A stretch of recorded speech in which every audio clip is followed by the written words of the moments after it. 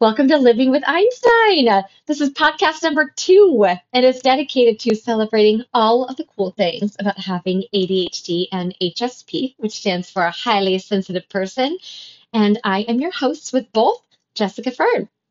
What you're going to find in each of these episodes is a deep dive and celebration into what makes ADHD and HSP so friggin' cool.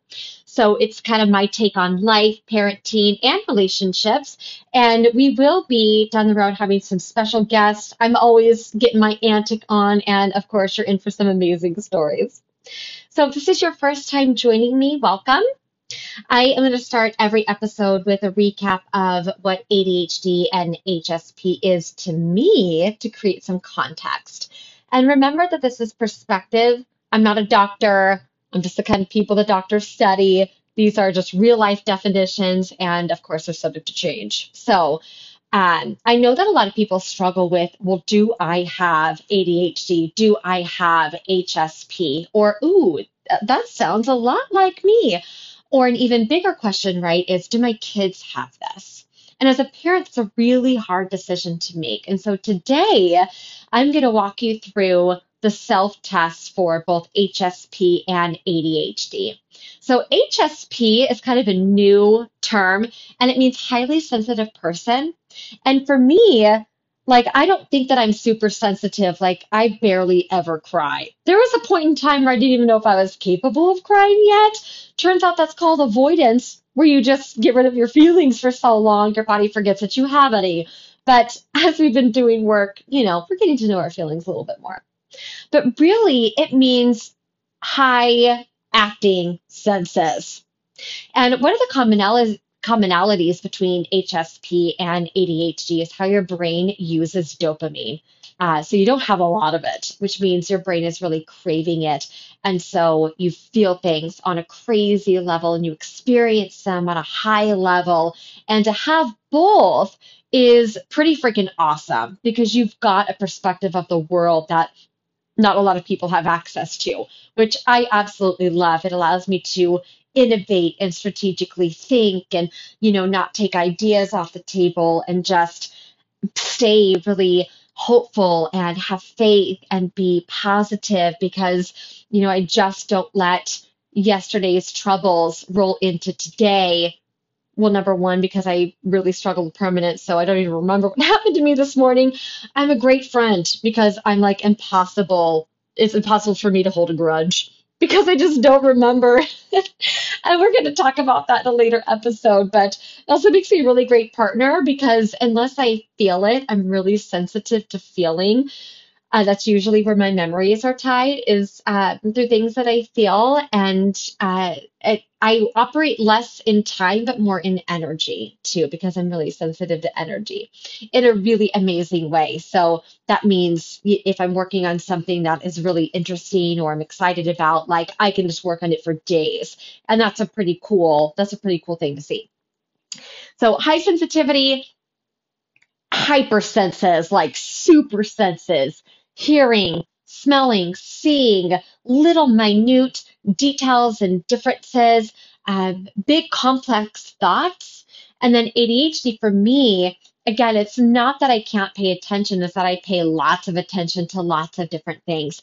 So when the two of these talents are working together, the two of these gifts, uh, like the world is my oyster, and it's a very cool space to be in. So with that being said, challenges that come with ADHD can, get in the way of being successful in work and at school. And so that one, sometimes you need extra assistance for. And like I said, it's a really hard to decide as a parent where you're going to step in. So today I'm going to walk you through what that process looks like. But first, we're going to go through the HSP self-test. And HSP, it's not like a formal diagnosis, it's kind of a new thing, but you'll know, like, some empaths are considered HSPs because of the level and depth in which they feel, like feelings you feel, the depth of your core. When you're listening to music, you can hear all of the tones and strings and drums and bass. So incredible to be able to think that big and creatively at the same time. So just knowing that you might have HSP, it's great information because you get to like have these big thoughts and just roll with them, right? Like let the thought be the thought, because that's where amazing creativity and innovation comes from, are those big deep thoughts and knowing that that's supposed to happen. Like this is you on purpose, with purpose, is leveraging these gifts. So we're going to walk through the HSP self test, and I'm going to answer the questions kind of on behalf of me and the kids. And then we're going to go into the ADHD self test for me and the kids, and I'll walk you through what that process looks like. So here we go. Okay, so I'm going to take the highly sensitive person self test, and this is from hsperson.com. And I'm going to do it for me, and then I'm going to do it for my kids as well. So I'm actually reading this book. By Dr. Elaine Aron, and let's be honest, I'm totally not reading the book. I can't read a book because I'll get like one sentence in and then start like overthinking that particular sentence and then forget what sentence I'm on and I have to reread the whole page. So I'm trying to do the audiobook thing, and basically because I forget that I'm doing the audiobook thing, I'm basically only listening to it on my way to and from picking up my son and dropping him off at soccer, or the other way around. Whatever. Okay. So the instructions here is to answer each question according to the way you personally feel. So basically that could be different hour by hour or day by day, but we're just going to go today. Check the box if it's at least somewhat true. Leave unchecked if it's not very true or not true at all for you. I like that they didn't box me in. Can I say that I appreciate that I didn't get boxed in? Okay. Anyway. Okay, question 1. I'm easily overwhelmed by strong sensory input. Well, that's true. Oh, I got to check the box. Okay. So I don't necessarily get like anxious overwhelmed unless it's been a really long day, because then those senses kind of kick into overdrive for me, and they can be really, really draining. And sensory input for me is sight, sound, smell, not so much. A lot of it's sight and sound. Like I wear blue light glasses all day when I'm working because I have 3 screens, because I have 18 things going on at one time and they need to be, evenly distributed across 3 screens. Anyway, okay, question 2. I seem to be aware of subtleties in my environment. Yeah, you can't get anything past me. And I try to tell my kids that, like, I know, I've been here before. Don't try and pull one over on me, right? Okay. Other people's moods affect me. Oh, yes. I am so energy sensitive. Like I can feel it, and it is distracting. If somebody comes in and they're feeling some type of way, I'm like, whoa, let's back that on up. Or if they're really sad or emotional or upset, I also get really excited, and my energy can be really contagious too. So that kind of goes both ways. I tend to be very sensitive to pain. That one is not so true unless I have stubbed my toe when it's cold, because that is the worst. And I feel like I do it all the time. And my kids know, because I'll say, I stubbed my toe, and they'll be like, was it cold? So they know that that is cray cray. Okay. I find myself needing to withdraw during busy days into bed or a darkened room, or any place where I can have some privacy and relief from stimulation. So I definitely don't need to like go hide under the covers, but silence is important when I've had a loud day. So I find that the things that are really draining or require more energy from me, it's really important that you learn how to replace that energy back. So I actually have a whole list of things that really rejuvenate me. And I find that the opposite of what the drain is really helpful. Okay. I'm particularly sensitive to the effects of caffeine. I think that's true, but I've just built up a really strong tolerance. I am easily overwhelmed by things like bright lights, strong smells, coarse fabrics, or sirens close by. Okay, so for me, it's not necessarily smells or fabrics, but lights and sounds. for sure. My fiance actually installed a dimmer switch in my room, and it was like the most thoughtful thing ever because he'll just know sometimes when I'm, had a long day, and he can just dim the lights a little bit to help me calm down. And then noises, I'm really funny with noises because like chewing is a thing. I could hear water running, like just a drop. Like my daughter has a hard time shutting the shower off, and if she doesn't shut it off all the way, I can hear those drips of water like from the kitchen from the opposite side of my house. But here's the funniest thing is they only piss me off when other people are making the sound. When it's me, it's no problem. But somebody else, oh my gosh. Actually, the worst sound in the world to me is my impatient dog. And anytime he's out of food, like just in his bowl, he could have just eaten. And he will literally scooch his bowl across the floor like a jerk, just like feed me. He just don't like his bowl empty. And anytime I see it, I'm like, turn my head, scowl, and I'm like, somebody feed the dog.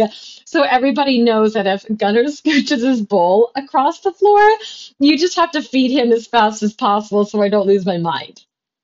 Okay, so that one's obviously true. I have a rich, complex inner life, 100%. I'm made uncomfortable by loud noises, again, only when other people are doing them. I'm deeply moved by the arts or music, 100%. I love the arts. I don't have the patience to go like walk through an art museum, but I do consider some literature form of art. I love poetry. I do love paintings. Music to me is just, it's so rejuvenating. So I love like modern classical music, country, really good rap, and hip hop too. So I kind of like everything. And music is something that will instantly just kind of fill me up. I actually listen to classical music when I'm mountain biking, which is kind of weird, but it is the most liberating thing ever to be able to hear all of the different tones while you're exercising. And if you listen to the first episode, I talked about how mountain biking really helps me honor my ADHD, and you get to use all of your senses in a very uncontrolled environment. And the way that that comes together so beautifully is just, cherry on top with the classical tunes. Anyway, my nervous system sometimes feels so frazzled that I just have to go off by myself. Yes, that's called break time and self-care. I'm conscientious 100%. I have an insane level of self-awareness, so much though where I tend to internalize sometimes. So I'm less likely to share my feelings or issues because by the time I'm ready to share, I've already figured it out. And so I can work through those things on my own. And that was actually an acquired skill because in previous relationships, I didn't necessarily have anyone to talk to or talk through those things with. And so I learned how to really be honest and aware of how I was feeling and then what I needed to do with that. I startle easily. Yes, my kids can attest to that. I actually got my son back really well the other night because he went to go get a drink of water after I said goodnight to them. And I hid like right behind this door in his room. And here's the best part. Not only did I scare him, but I scared him when he had a glass of water in his hand. So got him all wet and he needed to change his shirt. Like, how inconvenient is that? That is hilarious. Okay. I get rattled when I have a lot to do in a short amount of time. That's not necessarily true for me. I actually work really well under pressure and with a sense of urgency. So in the first episode, I was sharing how, my parents a little bit didn't recognize, I don't think, the signs of ADHD for me. And my mom would be like, well, you just did your best work at the last minute. And I'm like, well, yeah, okay. So that really doesn't rattle me. When people are uncomfortable in a physical environment, I tend to know what oh my gosh, what needs to be done to make it more comfortable, like changing the lighting or the seating. Yes. And that comes with being very in tune to energy and self-awareness. I'm annoyed when people try to get me to do too many things at once. So This is, well, it is true, but it isn't true because at work, it's never a problem. I actually thrive on it and always feel honored when anybody asks me to do anything because, that means there's a level of trust. But if my kids come in and they're like, Mom, I need this and Mom, I need that, I'm like, OMG, calm it down. I'll get to it when I get to it. I try hard to avoid making mistakes or forgetting things. I don't mind mistakes, I actually really love them, and I'm a big advocate of failure. It's hard to me to I forget to not forget things. Here, that's that's the thing. I have a checklist. I actually have a work checklist. I have a goal checklist. I have a personal checklist, and then I have a things to think about later checklist because I sometimes like, well, with hyper focus, if you get something on your mind, it's hard to get it off of your mind or out of your mind. So I've made it a habit to write it down and handle it later, and that helps me keep really focused at work. So that's a really good thing. I make it a point to avoid violent movies and TV shows. Yeah, that's too evil for me. And I feel all of the things. So I like suspense, but horror, violence, like I really feel it. Like I used to be a huge Law and Order SVU fan. I mean, who doesn't like a little Benson and Stabler? But when they have any episode that has to do with children, oh my gosh, it's like days. It's like it's on my mind forever. I will never forget, and this is before I knew that I was a highly sensitive person. When my ex-husband and I started dating, he really likes horror movies, and I was like, okay, I'll suck it up and watch a horror movie. And we go to the movie store. Remember movie stores, whole blockbuster action? We went to the movie store and picked out this DVD, and it was like banned in 13 countries, and he's like, sweet. And I remember, like to this day, what that movie was about, and that I couldn't sleep for like a month. It was horrible. So I try not to do that. My daughter is very similar. I become unpleasantly aroused when a lot is going on around me. Again, this one really just depends. Because if it's normal stuff like a party, the grocery store, just my regular day, none of that's really overwhelming. But at the end of the day, when I'm a little bit drained and maybe something unpleasant is going on, like if my kids start playing with the dog, my dog, he just, he's a special kind of dog. He's a Weimaraner, and I love him. He just is loud. He's just loud for me. And his nails make this click, click, click sound down my hardwood floors.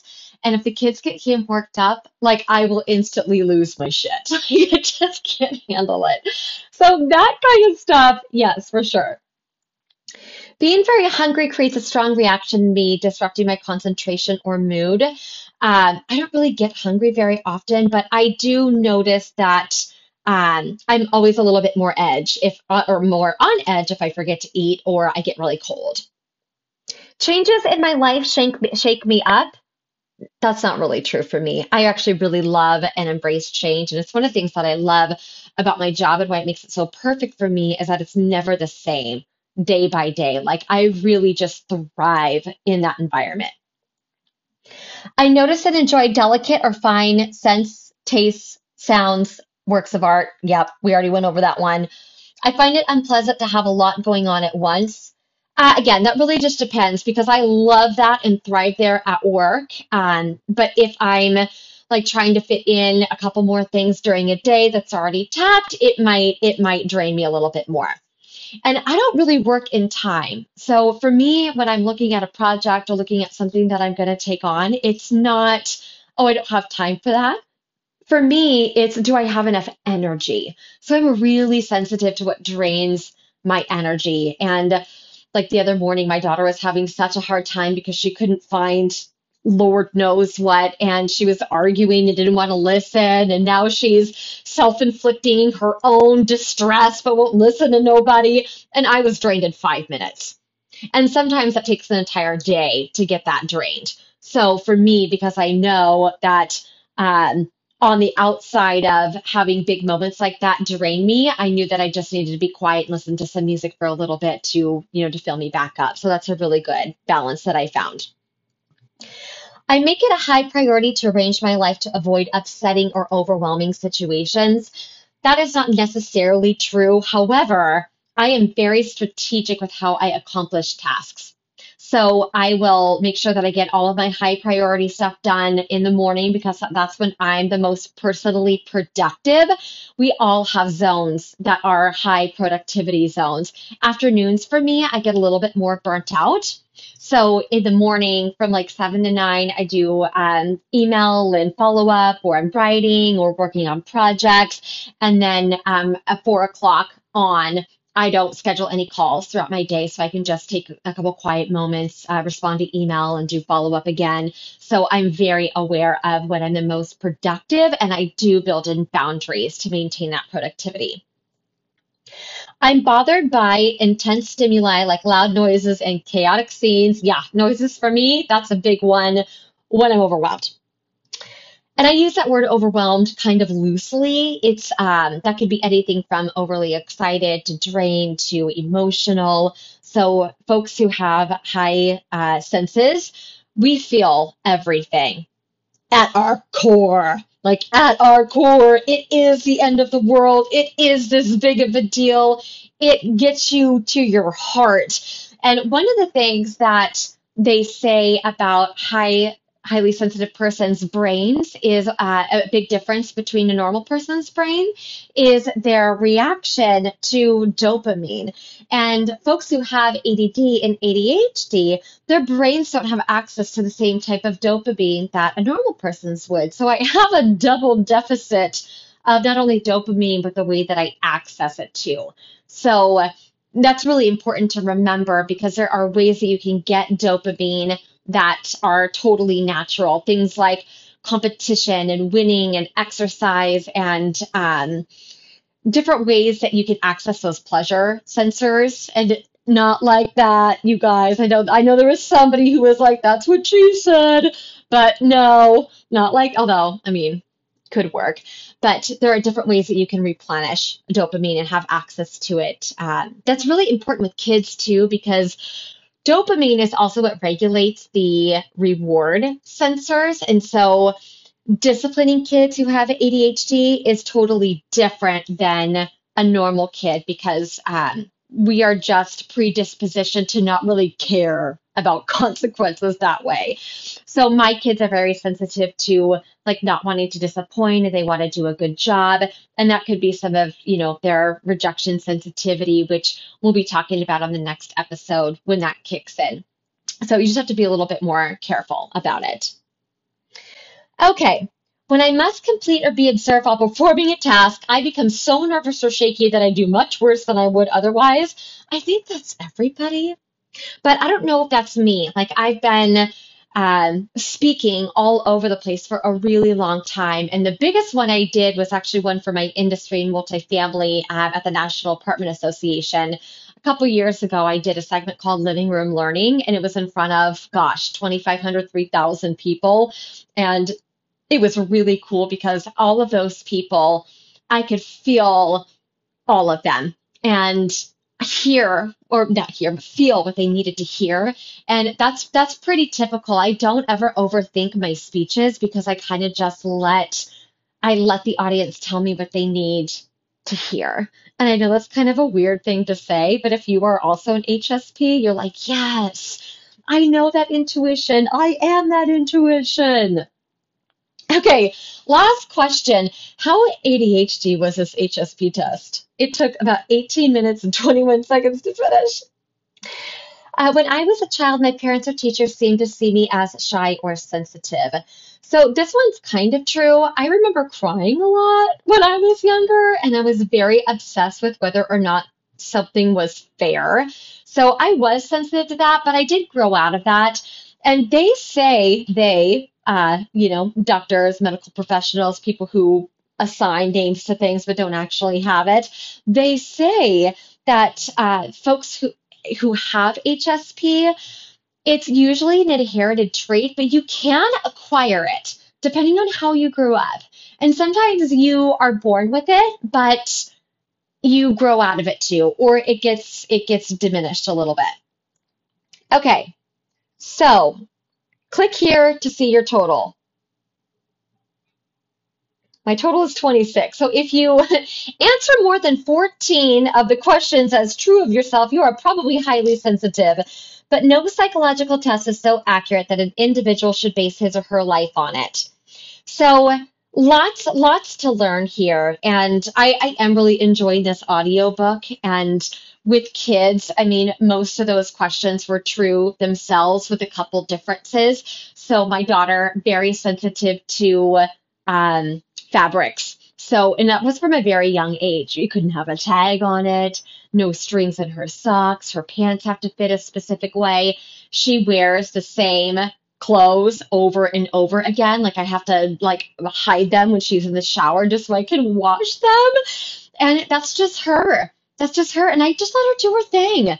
You know, it won't be like that forever. And she's very sensitive to smell. And then my son, he is very sensitive to sounds, so he loves music. And my brother, who has ADHD, he is a phenomenal music producer. He used to do a lot of work with EDM music, and I know he still dabbles in that. And to be able to hear those tones and put them together is pretty cool. Jackson's able to see very fine differences, and so that makes him really good at computers, and he likes to play Minecraft. And I mean, he can just see so many things at the same time. So those are pretty unique qualities.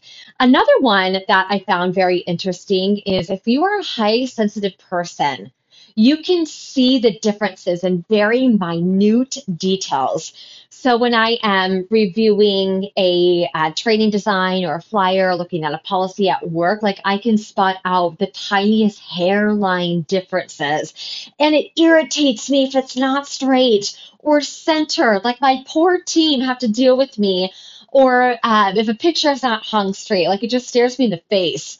Like it just calls out to me and I can't stand it. I have to just fix it. So those tiny little details, like what a gift to be able to see that detailed at that level all at the same time. Also being able to answer and think about really deep questions and thoughts. I mean, some of the things that my kids and I just sit around and talk about, like life or the sky or whatever, there's actually a name for people that find meaning in absolutely nothing. And of course, I can't remember what the name of those people are right at this minute, but that's me. Like I can take my floor and just make it seem like the most inspiring thing in the world. And what a gift that is, because it's really been able to help me relate to so many different people. My kids are learning to do the same thing. And so when you foster those things and you learn those things, don't resist it. You know, if you start to think about these really big thoughts, like just let your brain go. I actually sleep with a notebook next to my bed because if I get a thought, I'll just run with it and I won't be able to sleep until I finish it out. Some of my best topics and theories for some of the speeches that I've done have come from being on an airplane because you're just in the zone up there. There's no one distracting you. I got my headphones on. Usually I'm working. I always get so much done on an airplane, but my best thoughts have come from that. So one of the ones that was my favorite was actually an example of failure. And I was thinking about how in exercise, when you lift weights, your muscles have to reach the point of failure in order to become stronger. And it's actually a process called hypertrophy. And hypertrophy is when your cell's existing cellular structure has to break itself down under repeated stress and then rebuild itself based on existing cellular structure in place. So essentially, when you put your muscles under load and you stress them enough, they have to break themselves down and build themselves back up.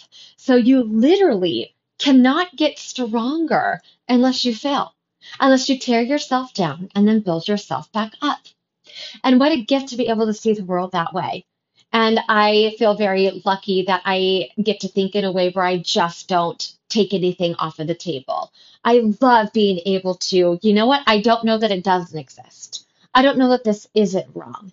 And it really helps you stay curious. And that's a good thing to remember, even if you don't have HSP, to stay curious and learn everything that you can. If you are incompetent, you are a distraction. And we're never done learning.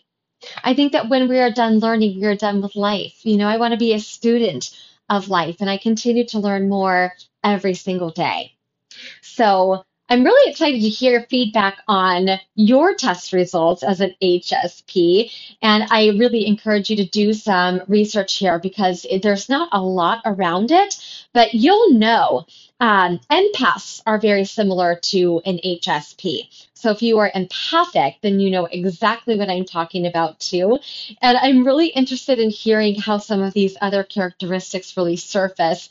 And so we can talk about it more. So my answers are about the same as my kids, and I will be doing also next up the self-test for adults and for kids for ADHD. So we'll get that started in just a sec. All right, so here we go with the ADHD self-test, and I'm doing this from attitudemag.com.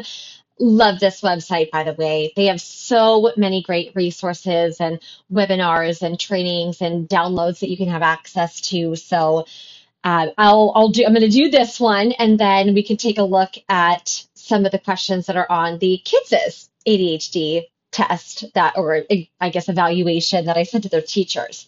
So, question one. How often do you have difficulty concentrating on what people say to you, even when they are speaking to you directly? Very often. So it goes very often, often, sometimes, rarely, never, literally all the time. Half the time, if you're talking to me, I'm trying really hard not to think about what I have to do later. I'm like, did I switch the laundry? Did I feed the dog? Is this bowl scooching across the floor? So yeah, I really have to concentrate and be present.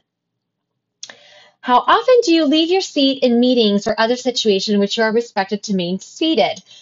Often. I can do a pretty good job about staying engaged in a meeting, but so I have a motorized standing desk in my home office, and it's going up and down all day because it's hard to sit in one spot. How often do you have difficulty unwinding and relaxing when you have time to yourself? All the time. I don't know what to do with downtime.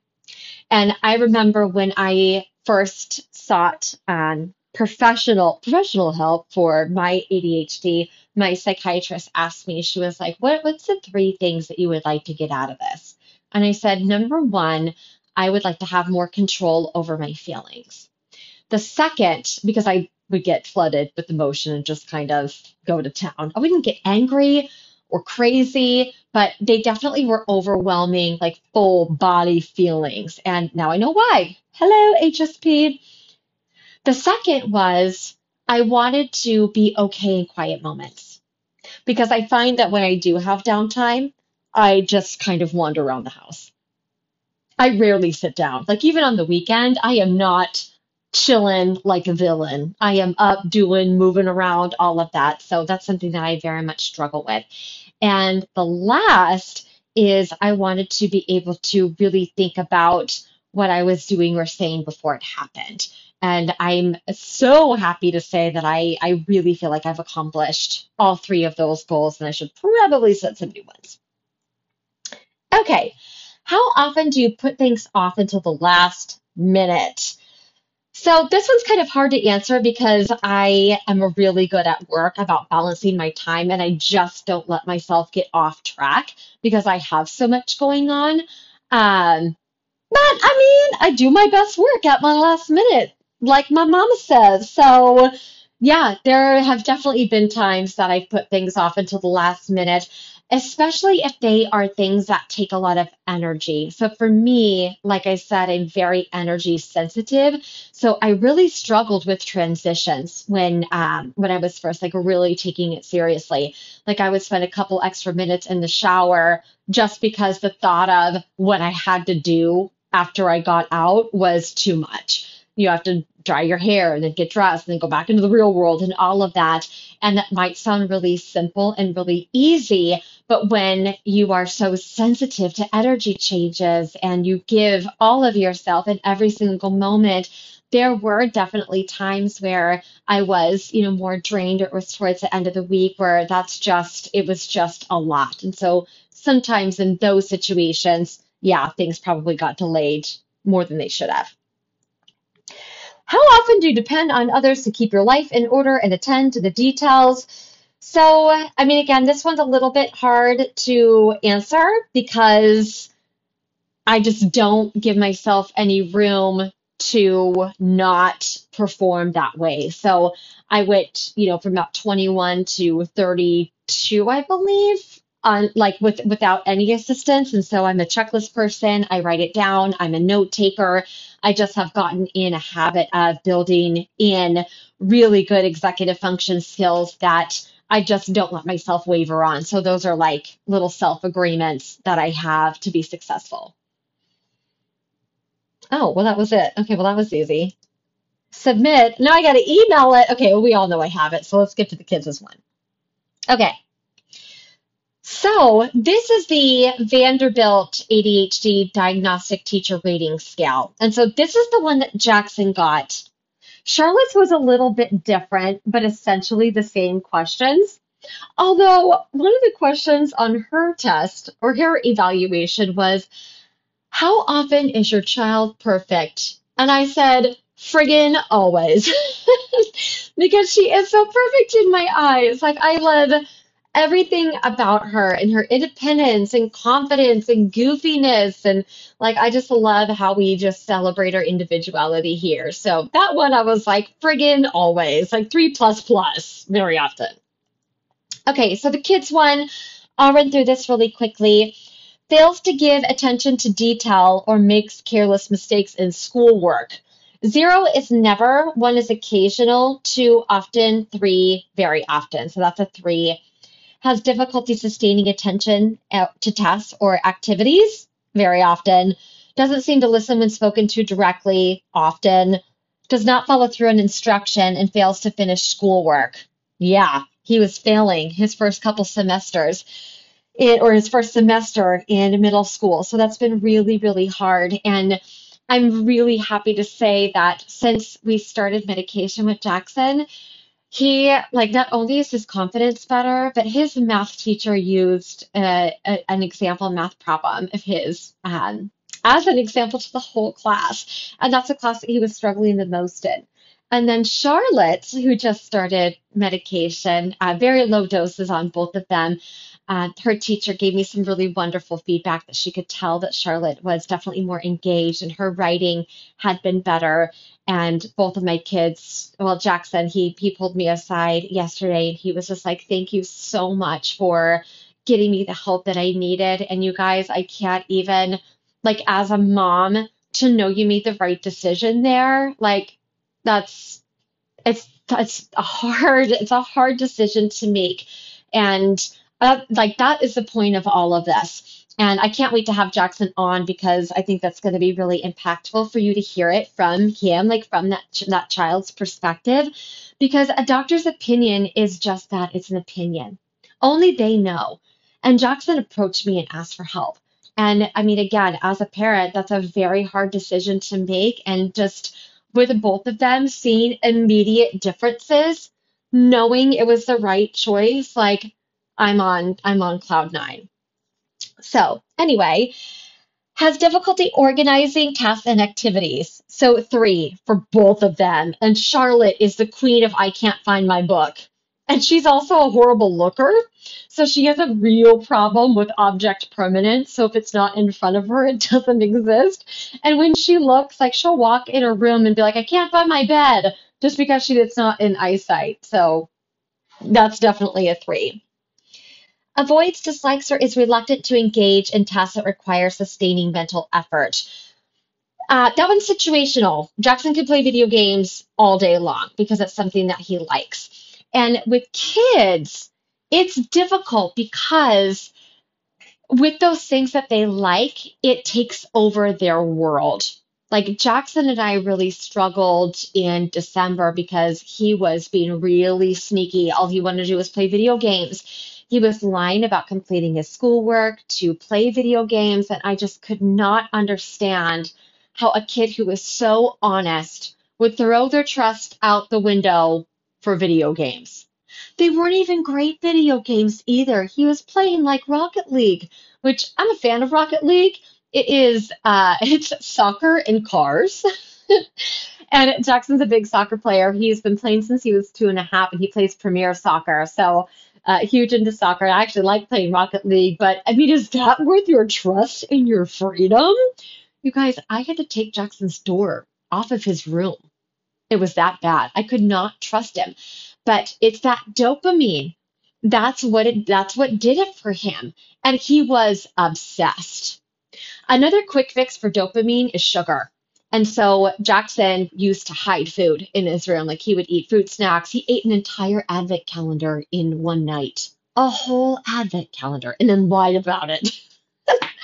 I mean, we've all had those moments. We've all had moments where we want to eat the whole advent calendar, but damn.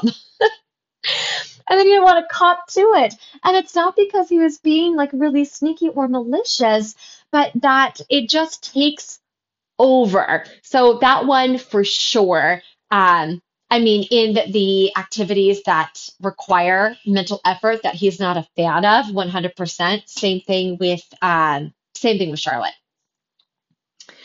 Okay, loses things necessary for tasks or activities. Three, very often. Especially Charlotte. Like she walked around the house for like 5 minutes the other day because she couldn't find her Japan book, and it was like right on the couch. And then she had a meltdown because she couldn't find her glasses that aren't even real glasses. They're glasses that she likes to wear that she just popped the lenses out of. She could have sworn she left them on the table. And knowing that she struggles with permanence, I was like, well, maybe that's the last place you remember putting them, but they could have ended up somewhere else. No, I mean, 0 to 10 in 2.5. And she ended up finding them in a room. So, yeah, for sure. Jackson loses things less often. He's a little bit more organized. Easily distracted by extraneous stimuli. Yup. Is forgetful in daily activities. Absolutely. I'll ask Charlotte to go pick up her dishes and put them in the dishwasher, and she gets like one in the dishwasher, and then she's like outside doing gymnastics. Jackson today asked him if he would bring the garbage can in, and he was in organizing his room. One morning, this was like a couple months ago. One morning, I went to wake Jackson up for school, and his room was on the opposite side. Like in the middle of the night, he had rearranged his entire room. I didn't even hear him. Didn't even hear him. And I think because Charlotte watched me think it was so funny, she did the same thing the next night. Hilarious. Every day is a new adventure. Fidgets with hands or feet or squirms. Yep, all the way. Leave seat in classroom or in other situations in which remaining seated is expected. Totally. Has difficulty playing or engaging in leisure activities quietly. We don't do quiet in my house. And in fact, Jackson has been the kid who's at the back of the room, gosh, or back of the schoolroom every single year since he was in kindergarten. And I know I shared a little bit about that on episode 1, but I just so don't agree with that because our kids are being taught that different is difficult, and it's just not true. Different, it's not difficult, it's special, and it should be celebrated. And kids should be allowed to do the things that they need to do to be comfortable because we all learn differently. ADHD, HSP, whatever challenges or advantages that you have, it shouldn't be difficult, right? We should be celebrating. And this is a call to action to assist those in learning on their terms. Is on the go or acts as if driven by a motor. Yep. Talks excessively. Totally. No one can finish a sentence without somebody else interrupting. So that's something that we have to really slow down and talk about all the time. Like, oh, hold on, so and so was talking. I even do that. I really try hard not to. Blurts out answers before questions have been completed. 100%.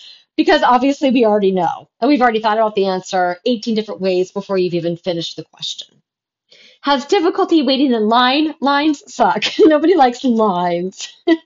I hate lines less than I hate self-checkout though at the grocery store, so I will at least do that. But nobody likes waiting. Oh my gosh.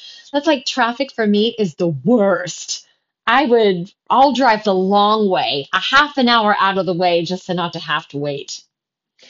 Interrupts or intrudes on others, that we just talked about. Loses temper, that is Charlotte. Good Lord. Defies rules or argues with adults, that is also Charlotte. Angry or resentful, not really. Spiteful, no. Bullies, threatens, intimidates, no. Physical fights, neither of my kids are violent. Lies to obtain goods or favors to avoid obligations. Oh, yeah, my little con artist Jackson. Charlotte, not really, though. But I do think that Jackson has like that hard H in the ADHD, and Charlotte just has ADD. So I don't know if that has anything to do with it, but I'm going to go with it. Is physically cruel? No. Has stolen items a non-trivial value? I mean, Jackson did steal the advent calendar, so I think that that counts. But it's not a habit. Is fearful, anxious, or worried? Yeah, sometimes. Both of them get really fixated on what's supposed to happen. So if we're going to go to the store, what time are we going to the store? How long are we going to be at the store? What aisles are we going down? Charlotte likes to know how many things exactly do we need, and then she will hold me to that. How many items do we have left to get, Mom? And I'll say 100. So that way she's just, I like to over or under promise and over deliver. That's what I like to do. Feels worthless or inferior. Both the kids kind of struggle with rejection, but it's not debilitating because I grew up, my family, we just make fun of each other. So we all have thick skin. So my kids naturally grew up in the same environment. They've got thick skin too. Is self-conscious or easily embarrassed? Not really. I mean, I think that they both get self-conscious. That's pretty normal for their age. Afraid of trying new things or fear of making mistakes. Both of them try, and there's no such thing as failure in my house. And so here I think that they're really comfortable. But Jackson gets really hard on himself if he lets people down. So I think that that might hold him back a little bit from trying on certain things. Jackson also he's a very gifted athlete. And so when things don't come naturally to him, he's got a hard time with that because he doesn't like the struggle. Feels lonely, unwanted, or unloved, complains that no one loves him or her.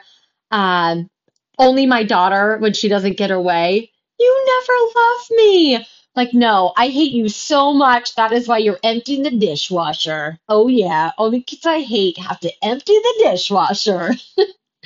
Kids I hate the most have to clean their rooms.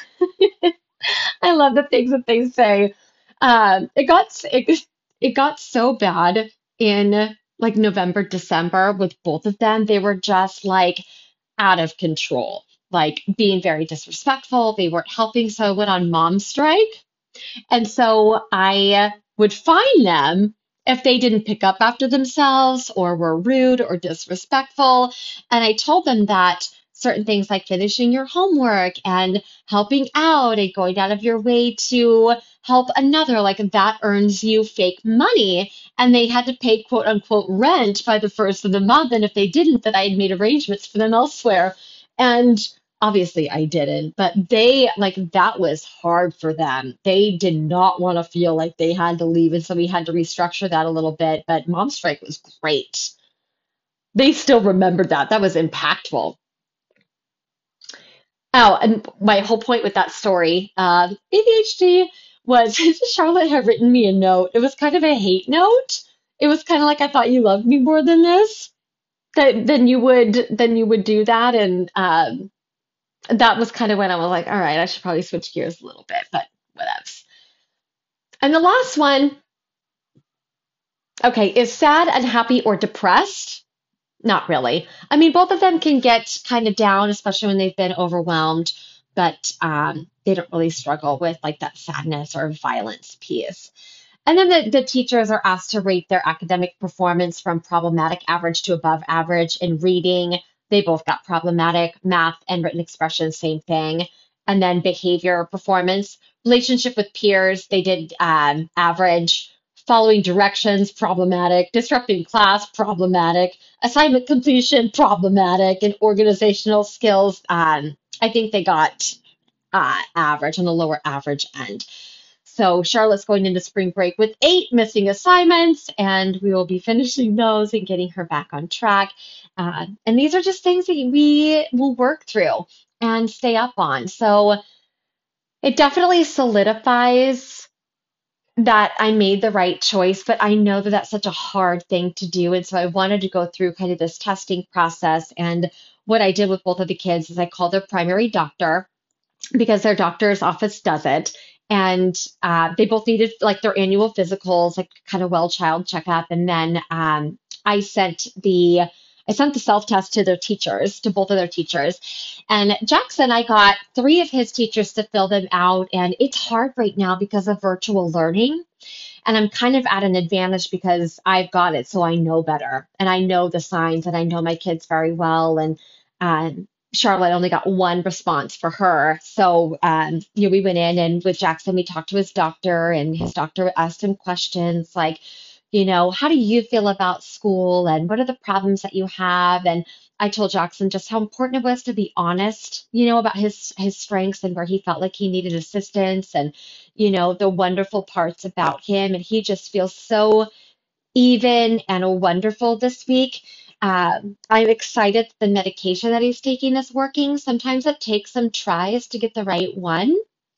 And so with Charlotte, because we only got one evaluation back, her doctor wants to see her on a weekly basis. But I already noticed with her medication, she's doing so well. And to hear from her teacher how much she's improved just on her writing and how present and engaged she's been, this has been awesome. So for us, it was a pretty easy process. So we, made the appointment with their doctor as we did the annual, and then we did an evaluation. In between those 2 appointments is when we got the paperwork filled out. It only took a couple days. With Jackson, the school nurse faxes them to the doctor's office, and then they review. And then with Charlotte's, they gave me like these envelopes and stuff to mail, and literally I just Googled the same paperwork and attached it in an email and sent it because I'm a freak like that. And I got it back faster. But all of their teachers were like, this is really hard to fill out in a virtual environment, so we'll do our best. But we got a lot of blanks back. The teachers really did their best not to answer questions that they truly couldn't. But I reached out to not only their academic teachers, but their health teachers, Jackson's 6th grade teacher, so the teacher he had last year, just so I could get a really good picture of the behavior for the doctor, even though we've got a good relationship. And I think spending time with both of them, you can kind of tell. But sometimes you're on the spectrum and it's better to let it ride. With Jackson, I let it ride for a long time because he was doing fine as he was. And then there's just a point in time where it interferes with your quality of life. And it's just best to get some help. And he was at that point. Charlotte, same thing. Like I watch her struggle to manage her emotions, and she wants to do a good job in school, and she just is struggling. And girls, it's hard because usually they are doing well in school, and it's the emotional stuff that really is kind of being more of a red flag than the academic stuff. So you have to watch for different things in both. But at the end of the day, only you know your kids. You're the only one that knows your kids, and you know what's best for them. Getting a diagnosis doesn't mean that you have to be on medication. Not getting a diagnosis doesn't mean that your son or daughter or even yourself doesn't need help. There are all things we can do. I let it ride for a really long time until it really started to interfere with my quality of life. So that was kind of my barometer for when do I go and get assistance. So my process was pretty easy. I mean, I just called my primary who gave me a recommendation to a psychiatrist, and I went through a very similar evaluation process. And then I've been through lots of different medications and doses, and it takes a little bit to get used to something that works for you. Rule of thumb is to go on the lowest dose possible to like sustain your quality of life. But what happens is it's like you get full access to your brain, and that can be really overwhelming to know what to do with it. So I'm really glad that I was in a position going through my own journey for long enough to be able to be there for my kids and know, what they need and things to help them if they get overwhelmed. So I hope this was helpful, seeing the inside scoop of the self-diagnostic tests for both HSP and ADHD. And I'm really excited to continue the conversation and encourage you to really look for what your barometer is and have honest conversations with yourself and with your kids about how you can help, what to do. I mean, I can tell you that medication doesn't fix things on its own. I eat a specific way, so mine and both my kids' nutrition is as great as it possibly can be. We've definitely had to make some switches there. We talk very openly and honest, so we've got the emotional support too.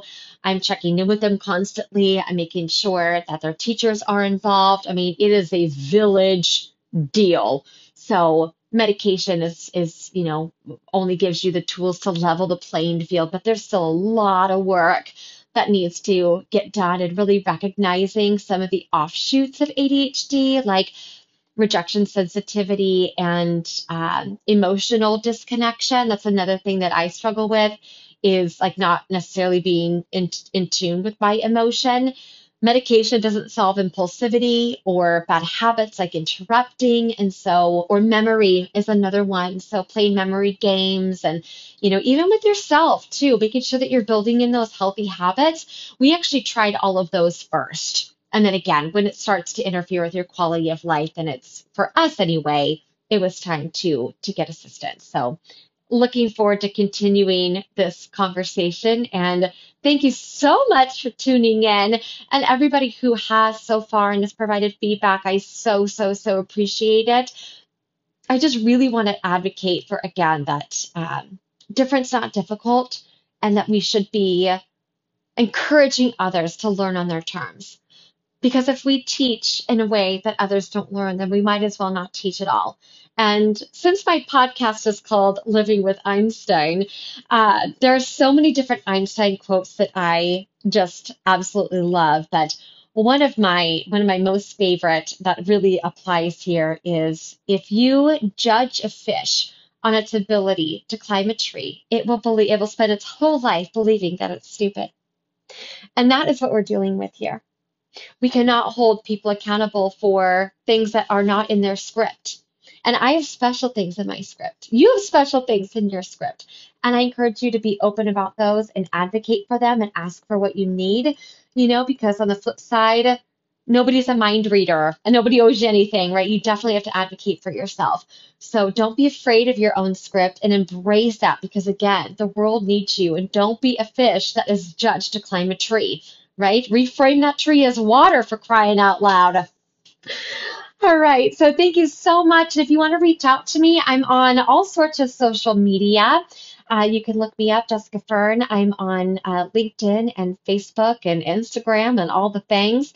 Also, my contact information is attached to the podcast, and I look forward to talking next time. Until then, see ya.